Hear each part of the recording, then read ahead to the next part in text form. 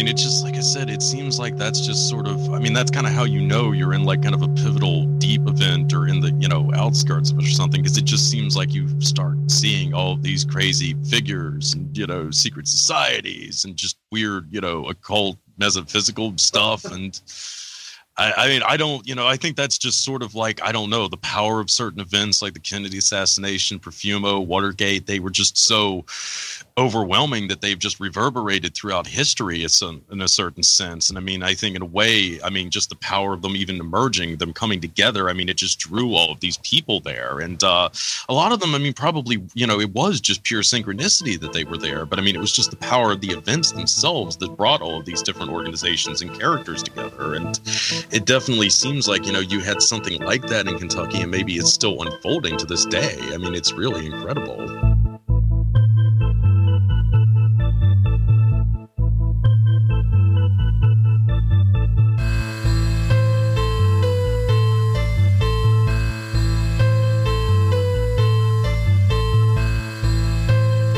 Produced and recorded at Pure Grain Studios. I'm Nathan Isaac, and this is Pennyroyal.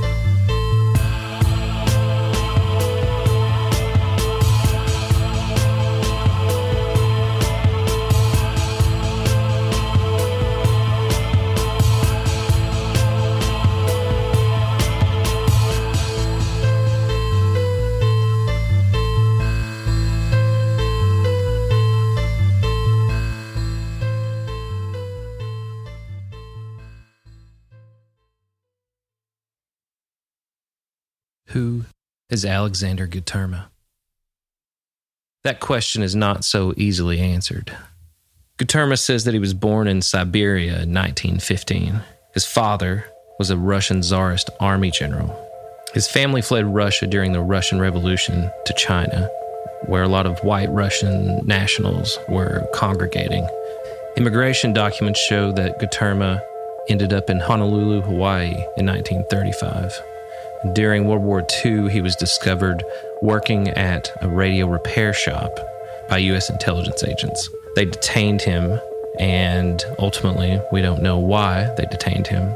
We have certain suspicions why they detained him, but nevertheless, he ended up being deported to Japan, where he ended up in a POW camp. According to his story, the POW camp was bombed by Allied planes, and he was able to escape the POW camp. His escape led him to the Philippines, where for a time during the war, again, this is his own recounting, he supposedly ran guns to the Filipino guerrillas. And somewhere in spending time in the Philippines, he managed to win the favor of a number of Filipino businessmen.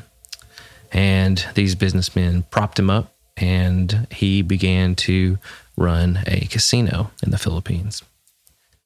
So, like, I mean, one of the really weird things that that we came across is that there was, when I was looking up Guterma, I kept thinking there should be some trace of Guterma before he shows up here, has all this money and all this stuff, and he has this weird backstory about being from this Tsarist family, and his mom was, basically living in exile or whatever. That there was this interesting article, or not an article, but a comment that was published in a couple of newspapers that associated Guterma with a guy named Ted Lewin. This Ted Lewin guy turned out to be the missing connection to a lot of Guterma's weird backstory. The thing about Ted Lewin is he was running a casino in the Philippines during World War II, and Guterma shows up in Hawaii around this time in the 40s. Ted Lewin was in Hawaii during the 40s. And he was basically running this casino in Manila called the Key Club, and this casino was one of either the nicest casino in Manila at the time, or one of the top two nicest casinos. There were a lot of casinos, and this club associated him with a lot of mafia stuff, right? And Ted Lewin himself actually ends up in a weird situation where he kidnaps a baby from Roswell, New Mexico, where one of his dancers, the baby had gone to live with the father, and he goes to he flies to LA, drives out to Roswell, New Mexico, kidnaps a baby, and then takes it back to the Philippines. Right. That's actually why he ended up in trouble over that. But one of the dancers that had danced at his casino ended up marrying a Mexican film director. And I found this strange article where it was about this dancer who had ended up moving to Mexico. And I think it was from a Mexican magazine, maybe that sort of highlighted this dancer, and she had danced at his place and everything. But she called herself Sandy Sanderson, and that really is really strange because in Guterma's first encounters with the authorities, he one of his aliases was Sandy McSand, right? And and I thought, well, maybe there is something to this, right? So I started that's originally how I found the dancer and everything, but I was trying to find out if he could have used some other name, and this is where I first found that there was a discrepancy between the way he was described later, like in the 70s, 60s, and 70s, versus how he was described in the 50s. And he was more often than not referred to as Alexander Guterman, like with an N on the end, right?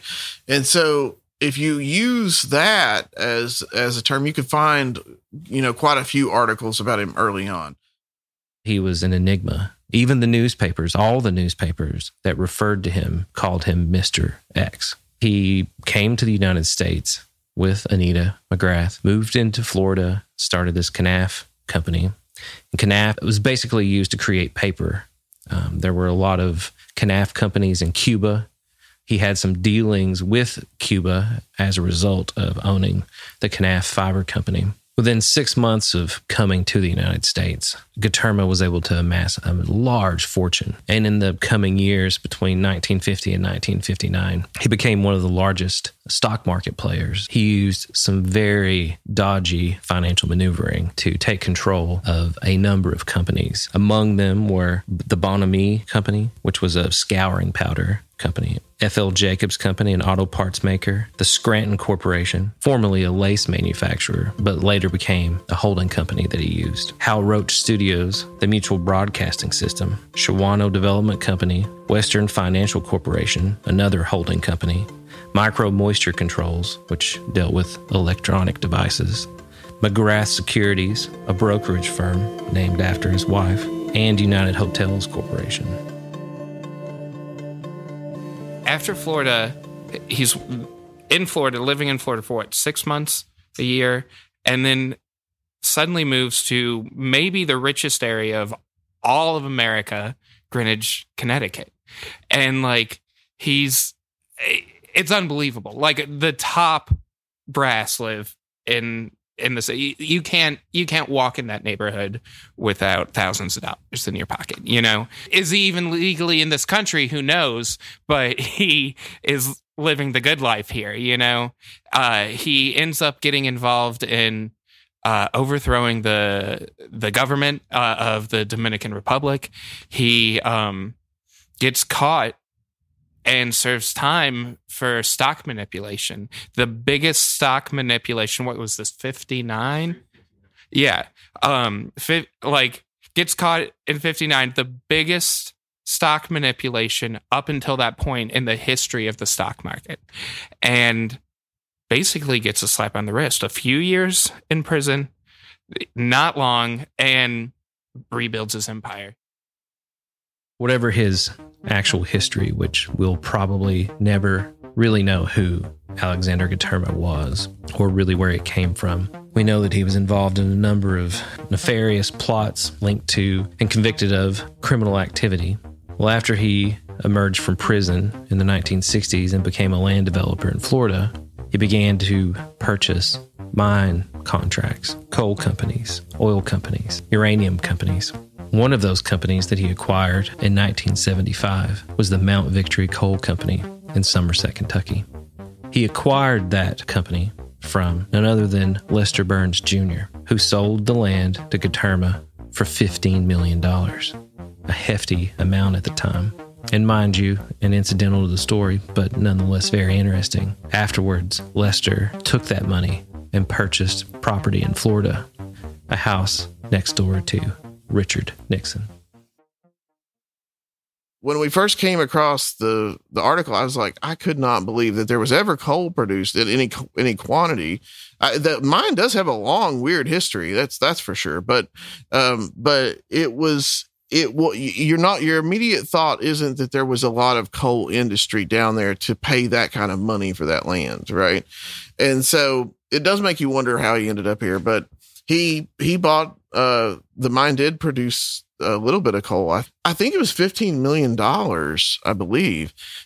So it was, and it wasn't, it works out to a lot per acre, more than that land is worth now for sure, you know?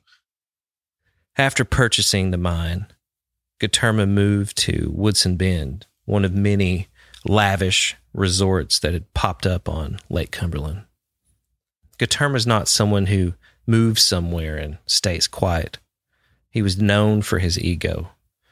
One of these articles that I found, he was recounting some of the things that had happened, you know, early on in his career, and he refers to himself as running his companies like a damn genius. You know, like he's very arrogant, and although you don't see a lot of his words, that does come through in every description people have of him. They just felt like he was, you know, I think in one case, while he was still in jail, he ended up having so much more legal knowledge that he was consulted.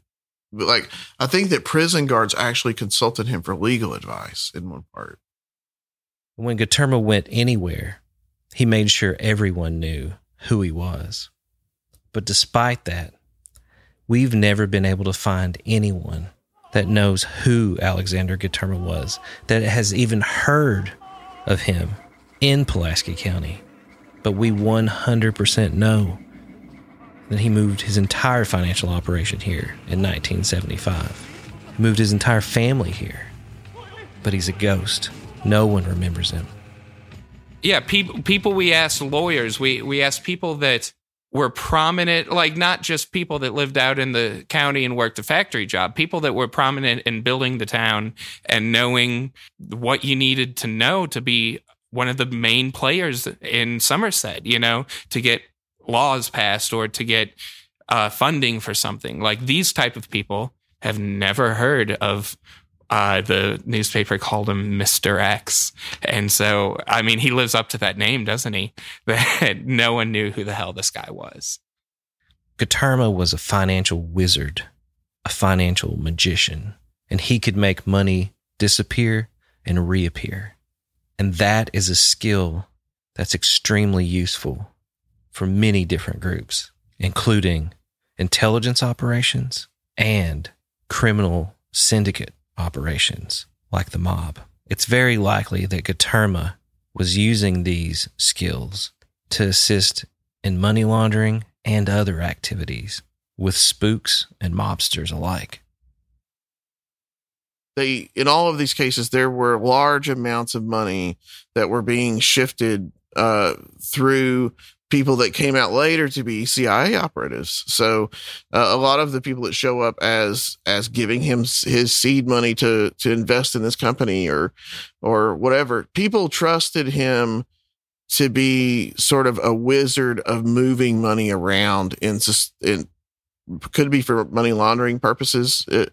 We're not sure, but he does seem to be connected with a mob family in Newport, Kentucky, and that is directly connected to Las Vegas. And that's another strange thing, is that he was a partner in the Desert Inn in the 1950s, and he was partners in that with some of the early money that was in Las Vegas, and Mo Dalitz is at the center of that. And that's how he is. That's ultimately how he is connected to the JFK assassination, in that he's mentioned in the Gemstone Files through that series of connections. Guterma also was an owner in the Desert Inn, a hotel and casino on the Las Vegas Strip, famous as the debut location of Frank Sinatra. In 1967, the U.S. was regularly testing nuclear bombs in the Nevada desert, less than 65 miles from Las Vegas. Every few days, another explosion would rattle the windows of the casinos. Folks would gather in the Sky Room at the Desert Inn, pour themselves a cocktail, have a martini, and watch the flash from the bomb. The mob connections that Guterma made while a partner at the Desert Inn no doubt led him back to Kentucky and the schemes in the 1970s in the coal industry. It's very likely that Guterma's connections to the CIA and other clandestine organizations and to the mob put him in a perfect position to be a financial wizard for hiding money. During the construction of the Desert Inn, the guy building that ran out of money, right? And so he didn't have good sources of getting the money. The mob actually bailed him out and gave him the money to finish the construction of it. This is how Ted Lewin gets involved with the Desert Inn. This is how Guterma gets involved with it, right? And so that's how Mo Dalitz ends up involved with the Desert Inn, right? And Mo Dalitz is the one that coordinated the money to finance the rest of the construction of it. And so the Desert Inn is so key to the whole story, though. Why was Guterma here in the 1970s? Why did he buy the mine? Well, when we spoke with Stephen Snyder, he had some ideas on why people might have been getting their hands dirty in coal mines in eastern Kentucky and southern Kentucky in the 1970s. All right. So one of the things I was looking into was trying to find some of the other associates of Guterma. And I happened upon a really interesting book in this regard. One second. Okay. So this book was called The Killing Game by Gary Webb, which I thought was pretty insane because I don't know if you guys are familiar with Gary Webb, but he is the author of Dark Alliance, which was based upon a series of stories that he had published in the mid-90s. And essentially, he was the first journalist to reveal the CIA's connections to trafficking cocaine during the 1980s and how it had basically fueled the crack cocaine epidemic in, Los Angeles and what have you during that same decade. Mr. Webb, unfortunately, committed suicide by shooting himself twice in the head in 2004. But yes, he was a fabulous journalist. And it was kind of funny to me that it turns out, I guess his first really big job was at the Kentucky Post. So he actually wrote a series of articles on a lot of the shenanigans that were going on in the coal companies during the 1970s, why he was an investigative journalist there, that are really excellent. And they gave a lot of insight into this. But essentially going back to the Arab oil embargo that broke out in the early 70s, this drove the price of oil in the country up to a phenomenal amount. And one of the things that the Nixon administration had opted to do to try to counter this was to encourage more coal mining. So they offered all these tax incentives and what have you. And this got a lot of these, kind of security fraud specialists and a lot of organized crime figures to flock to Kentucky and other coal states in the 1970s, because essentially you could use these, derelict coal companies to launder drug money and that type of thing. And you could get very generous tax rebates from it. I think that's one of the reasons why Guterma's mine actually never produced any coal, because essentially he would have gotten a much more generous tax break that way. Found one of the individuals who appears to have been a business associate of him. They actually maintained offices in the same building in Kentucky, and they had another mutual friend, Sinclair Robinson, that they did work with. And this guy's name was Peter Crosby. Peter Crosby was also a stock swindler from New York who had relocated to Kentucky in the mid-70s. He had a lot of organized crime ties, most notably to Dino Selenia, who was a big guy with Mir Lansky. He had been involved in the casinos in Cuba in the 50s before the revolution and so forth. He had also been involved in, these kind of sex trafficking rings and what have you in Europe with Lansky and Joe Neslin, who was the boss of bosses in the DC area for a lot of years. So Cellini was definitely a really big figure. Now, going into the late 1960s, his brother James Crosby had broken into the gaming industry in a big way. He took this company, the Mary Carter Paint Company, and this entity has a mysterious history as well. It was set up in Florida during the early 1960s, and there's a lot of speculation that it had been used as a front by the CIA to provide the anti-Castro Cubans with firearms and money and what have you leading up to the Bay of Pigs and for some years afterwards. So anyway, Crosby ended up in control of this entity around the mid to late 60s. He changes the name of it to Resorts International, and he sets it up to basically establish a casino in the Bahamas and Paradise Island. And the mob was, of course, very interested in this after they had lost Cuba. And by this point in time, it seemed pretty evident that we weren't going to rescue Cuba back from Castro anytime soon. So a lot of Lansky figures, including Eddie Salina, Dino's brother, started going into Resorts International. But Resorts had a lot of other curious backers, too, one of them being Richard Nixon, who was actually present for the opening of the casino in Paradise Island in 1968 at the party they had there.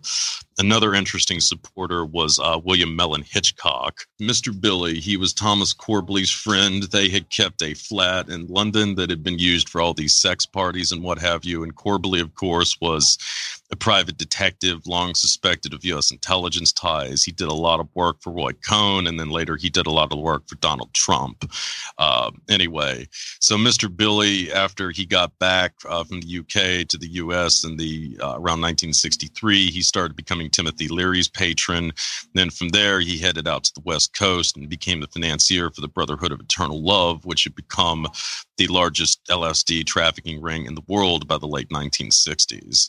So Mr. Billy got involved with Resorts right around the time he was at the peak of his prowess in the LSD racket and so forth. And then on top of that, Resorts International also effectively had its own private intelligence company, essentially. It was called Intertel, and it was headed by a man named Pelequin. I think it was Robert or Roger Pelequin. I can't remember off the top of my head, but he was a veteran of the Office of Naval Intelligence. He had been in the reserves for decades. He had later gone to work for the Department of Treasury with Robert Kennedy, ironically going after the mob. He then kind of appears to have switched sides when he retired. But Intertel had a lot of other ex-FBI guys, some Army intelligence, a lot of that type of thing.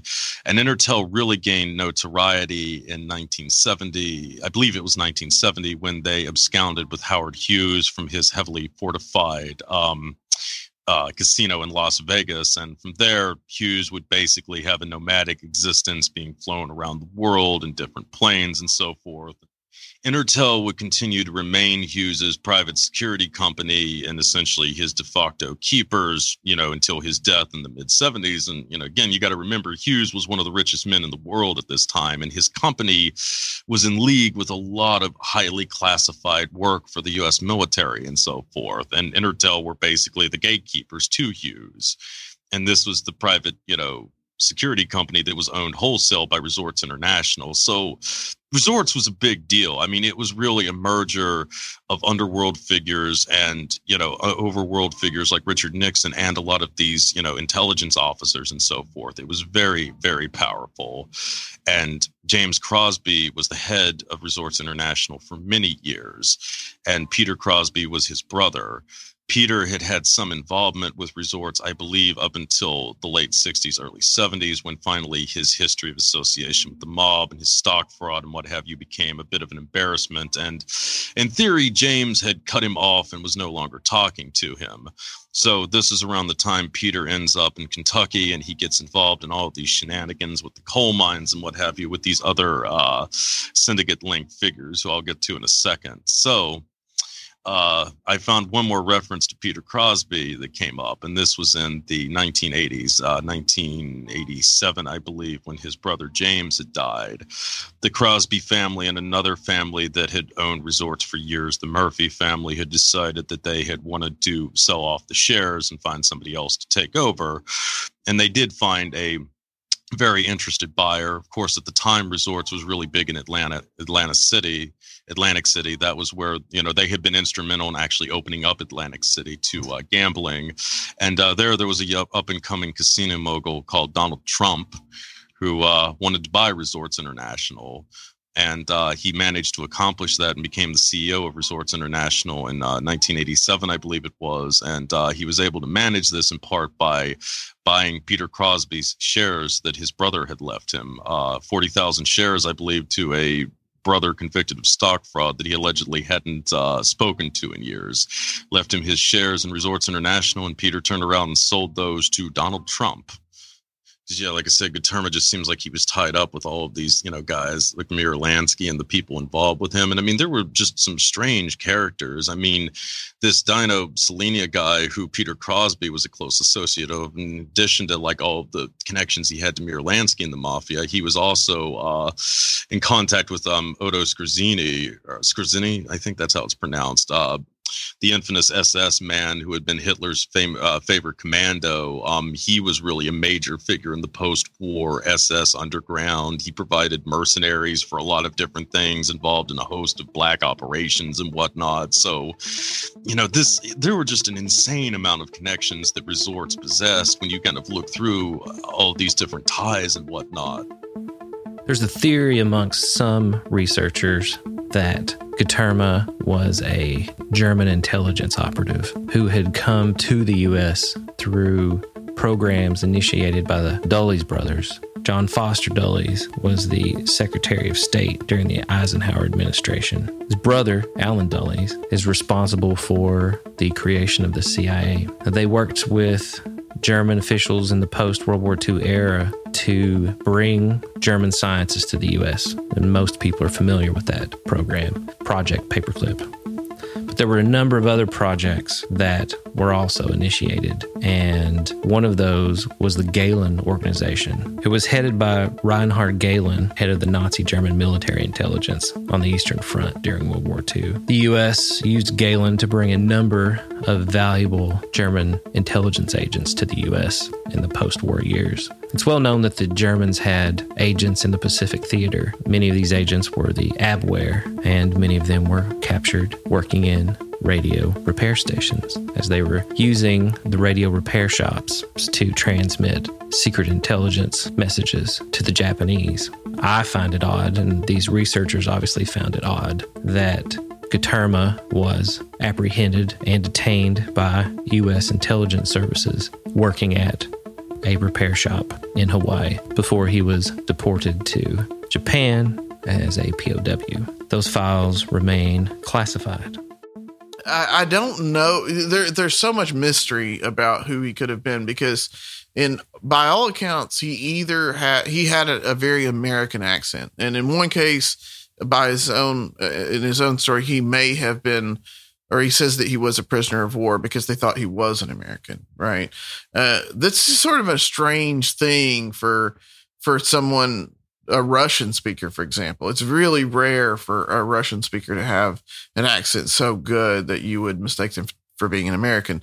It's less rare of a German speaker, though, which is interesting because English is, of course, a Germanic language. There's so much congruence. German's a lot more complex still. So when a German speaker learns English, they can often come off as if they don't know English. And this leads to one of the things that I think is probably a key to establishing him as possibly a German, is that in all of the articles describing his American accent, he's referred to as either having a New York accent or a New Orleans accent, right?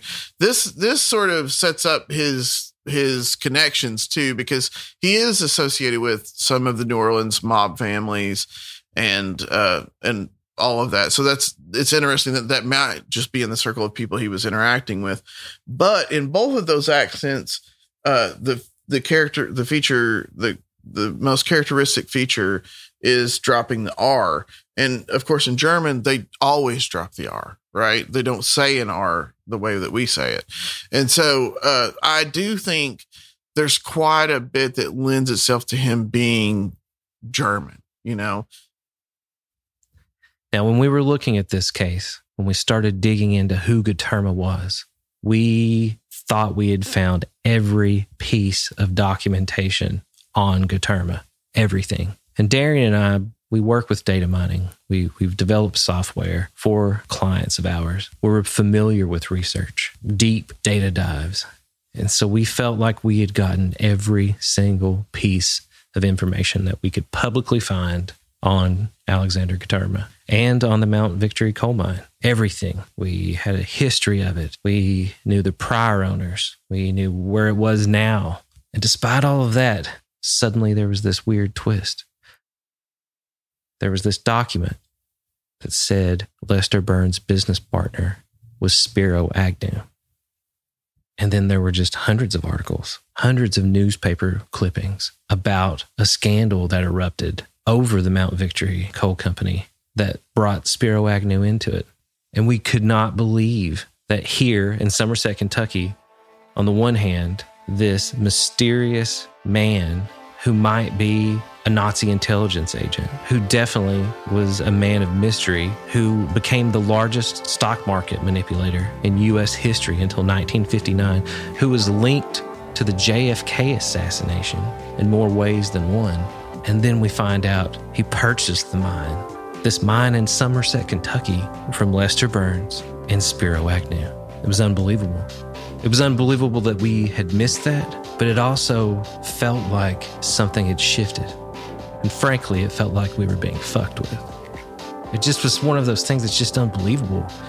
Why would Spiro Agnew own a mine in Somerset, Kentucky, and then sell it to this mystery man who, after purchasing the mine, moved his entire financial empire to Somerset, Kentucky in 1975?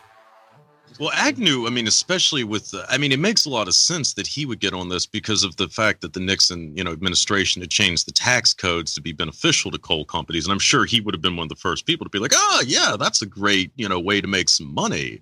But the connection with the Philippines is so significant, too, because that was essentially where the Japanese had stashed a lot of the loot that they had taken from mainland Asia. And of course, a lot has been said about the Nazis looting, but the Japanese went well beyond that. I mean, they took a lot of these, priceless golden Buddhist statues from the Koreas and so forth, and they melted them down into gold bars, and they ended up stashing them in these huge subterranean lairs, essentially, that they had constructed in the Philippines.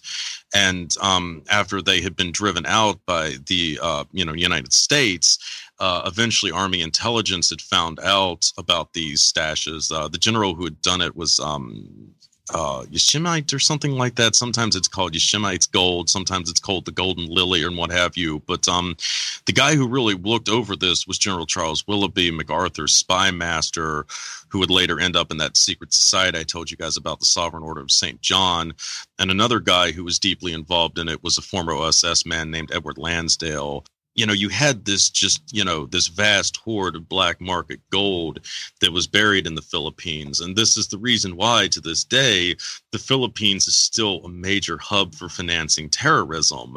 This gold has just been used for years to fund a lot of off-the-books covert operations and what have you. I mean, the first guy who revealed this was actually an artist named Mark Lombardo, who did these strange sketches that he called interlocks. And it was basically just a list of names and companies and what have you. And it went into all their different connections and so forth. And Lombardo had insider sources, several people from Texas and what have you, who were big in, local politics there. They knew a lot of dirt on the Bush family.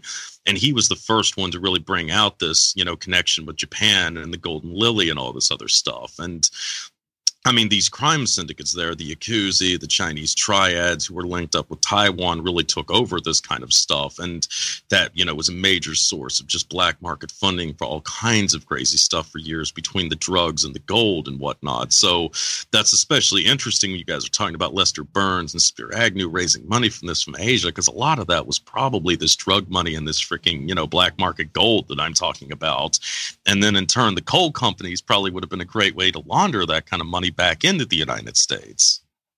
One of the more interesting things we uncovered about Guterma is that he's named in the Gemstone file as a co-conspirator in the JFK assassination. For those of you who are unfamiliar with what the Gemstone file is, it's a document that was created by Bruce Porter Roberts and distributed originally in 1975 by hand and mail in a photocopy pamphlet. Roberts, a conspiracy theorist who is known by Stephanie Corona and Mae Brussel, began gathering and putting together the file, supposedly, after Howard Hughes stole his invention for processing synthetic gemstones. The Gemstone file links a lot of people to the JFK assassination and provides an outline of the conspiracy that Roberts believed he had uncovered. And Guterma is listed in the document as an associate of George de Mohrenschildt, who is one of the most famous figures to come out of the JFK assassination. He was a petroleum geologist and a professor who befriended Lee Harvey Oswald in the summer of 1962. De Mohrenschildt was also the longest testifying witness in the Warren Commission investigation to determine if JFK had been assassinated. He was also called to testify in 1977 before the House Committee on Assassinations after they reopened the JFK assassination. The day that de Mohrenschildt was supposed to testify in 1977, he went upstairs in his house, took a shotgun, and he blew his head off. And in 1977, the same week that de Mohrenschildt committed suicide, Alexander Guterma was flying from Boca Raton, Florida, to New York City, to Madison Square Gardens with his entire family to attend a circus. But at the last minute, he diverted his plane to Somerset, Kentucky. After he took off from Somerset and continued his trip to New York City, the plane encountered engine difficulties and crashed in Brooklyn in a park, killing Guterma and his entire family, except for one child, who incidentally was killed in another plane crash 8 years later. It's odd that Guterma was connected to de Mohrenschildt and that he also, it is believed, was going to be called to testify before the House Committee on Assassinations. Newspapers at the time contained front-page news stories with both de Mohrenschildt's suicide and Guterma's plane crash.